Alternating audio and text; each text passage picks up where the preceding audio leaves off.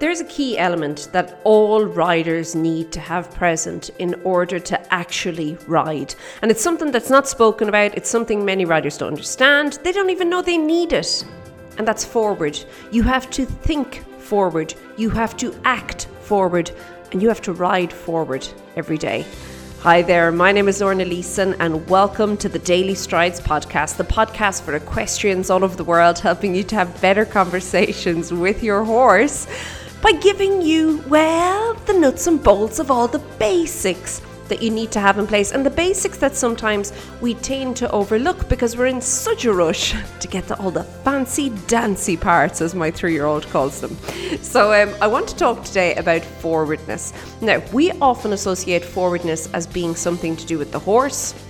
And if you're thinking, Lorna, what in the name of all that's good in the world is forwardness? I'm going to chat about that just now. But very often we do associate this being just the horse, but it has to first come from the rider, okay? And where many riders go wrong is they're focusing only on the horse and they forget that whatever they are doing and thinking and being, well, that's what's going on in the whole conversation. Your horse will always align to you, okay? So I want to shift this back to you today, and I want to give you 4 really simple, applicable tips that you can use next time you're in the saddle to begin thinking about forward and to begin encouraging more forward in your riding. Now, first and foremost, what is forwardness?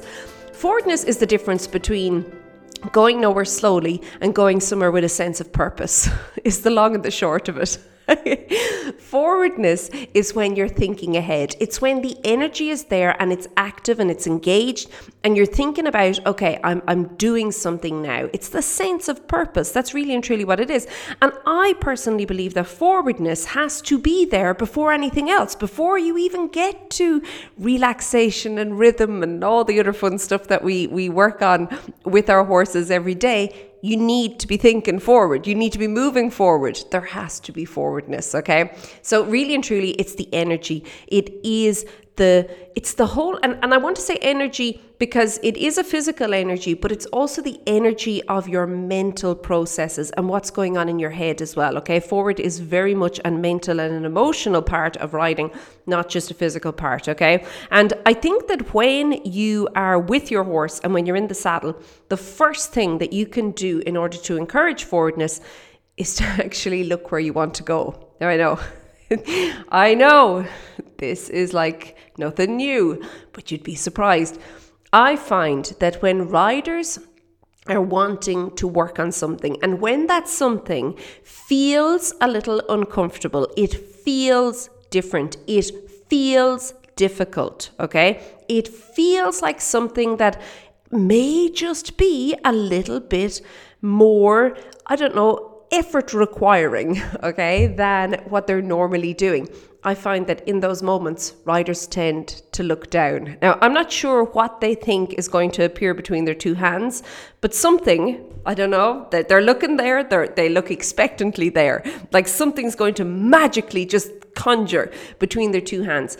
I'm going to be really honest with you. If you are looking down, you are thinking down, and it's the equivalent of getting stuck in the mud.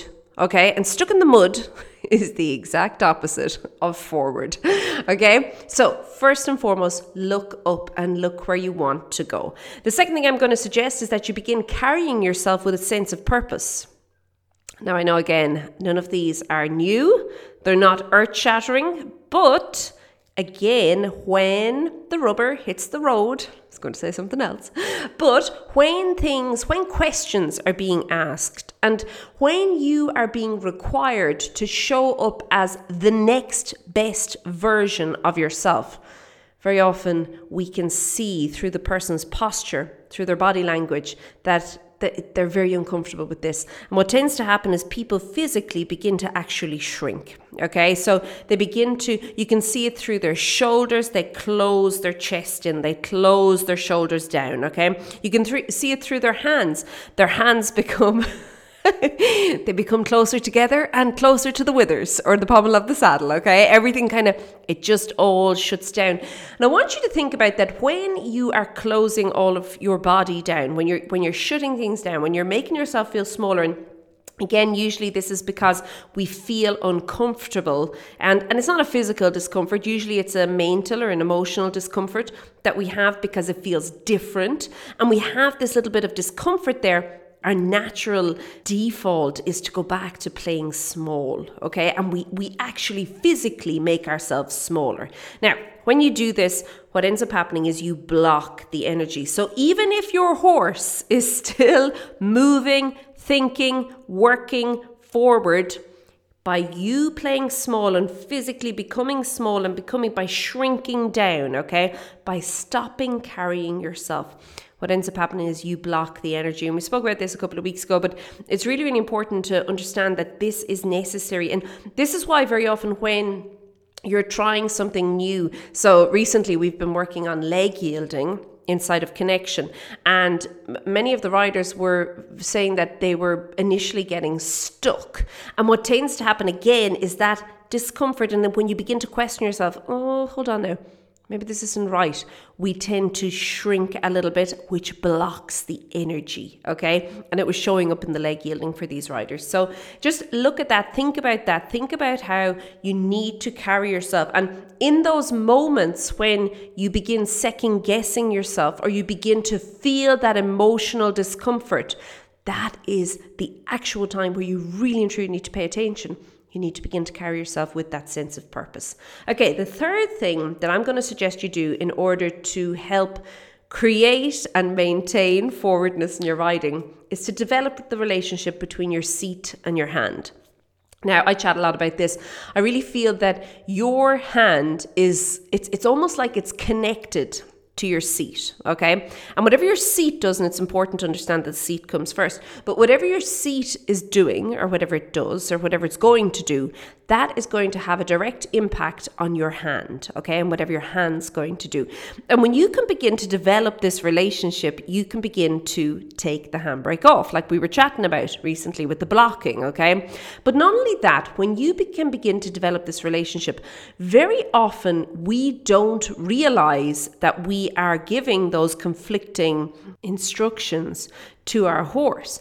And what can very often happen is, because the instructions we're giving are, well, you're kind of saying one thing, but then you're actually saying the other thing, the horse doesn't know what to do. And again, you get that break, because the horse then begins to feel a little maybe mentally and emotionally, I don't know what's going on here, which is discomfort. I don't know what to do, and what's lost forwardness, okay? When you can begin to actually use your seat and your hands and begin to use them together, you're going to find that you are, yes, saying one thing, but not only that, you're then allowing the horse to move through, okay? You're allowing the horse to take action on whatever the instruction or the question was, okay? And that's really important to forwardness.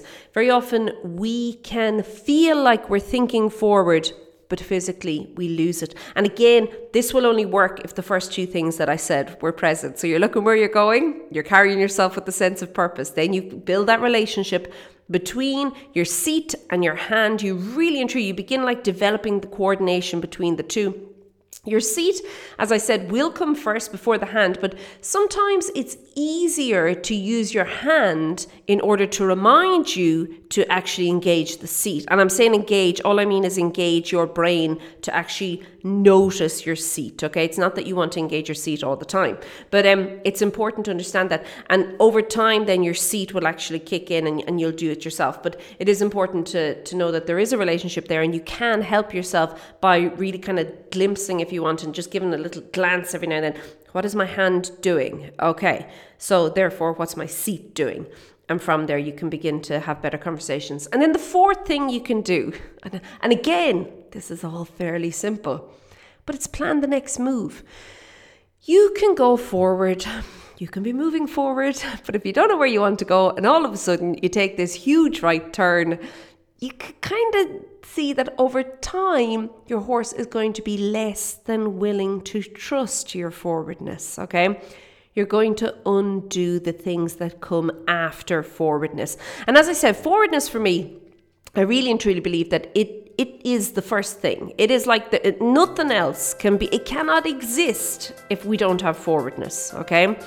So if you are then trying to work on, let's say, rhythm, but you're chopping and changing what you're doing with no plan at all, you are going to meet the roadblocks along the way that are going to then begin preventing you from moving forward with your horse. So it's really important to create the plan, to have the plan, to know that, okay, what I'm going to do is after I ride through this corner, and you've chosen the path for the corner, for example, and after you ride through it, that you're able to then say to yourself, okay, I've gotten through the corner, I'm going to pick up canter now, maybe so many meters out from my corner, or at the halfway point on the short side, or whatever the case is, or you're going to canter in the corner, or I'm going to go into a circle, or whatever it is. But having the plan and not just getting there and suddenly going, oh, I think I'll do a circle now, or oh, I'll canter now.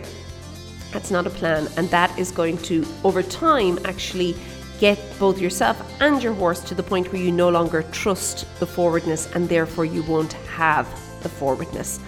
If you'd like a hand with all of the above, and not only that, with actually the plan part, I'm going to invite you to join me inside of Connection. It is my online membership for equestrians. And in there, you will get a plan for every month, but you'll also have me in your ear telling you how to actually begin preparing all of this and how to work on all of this with your horse. You can find out all the details over at stridesforsuccess.com/join. Okay, I'm going to leave it at that. Have a great week. Keep well, and I'll chat to you soon. Be good. Bye.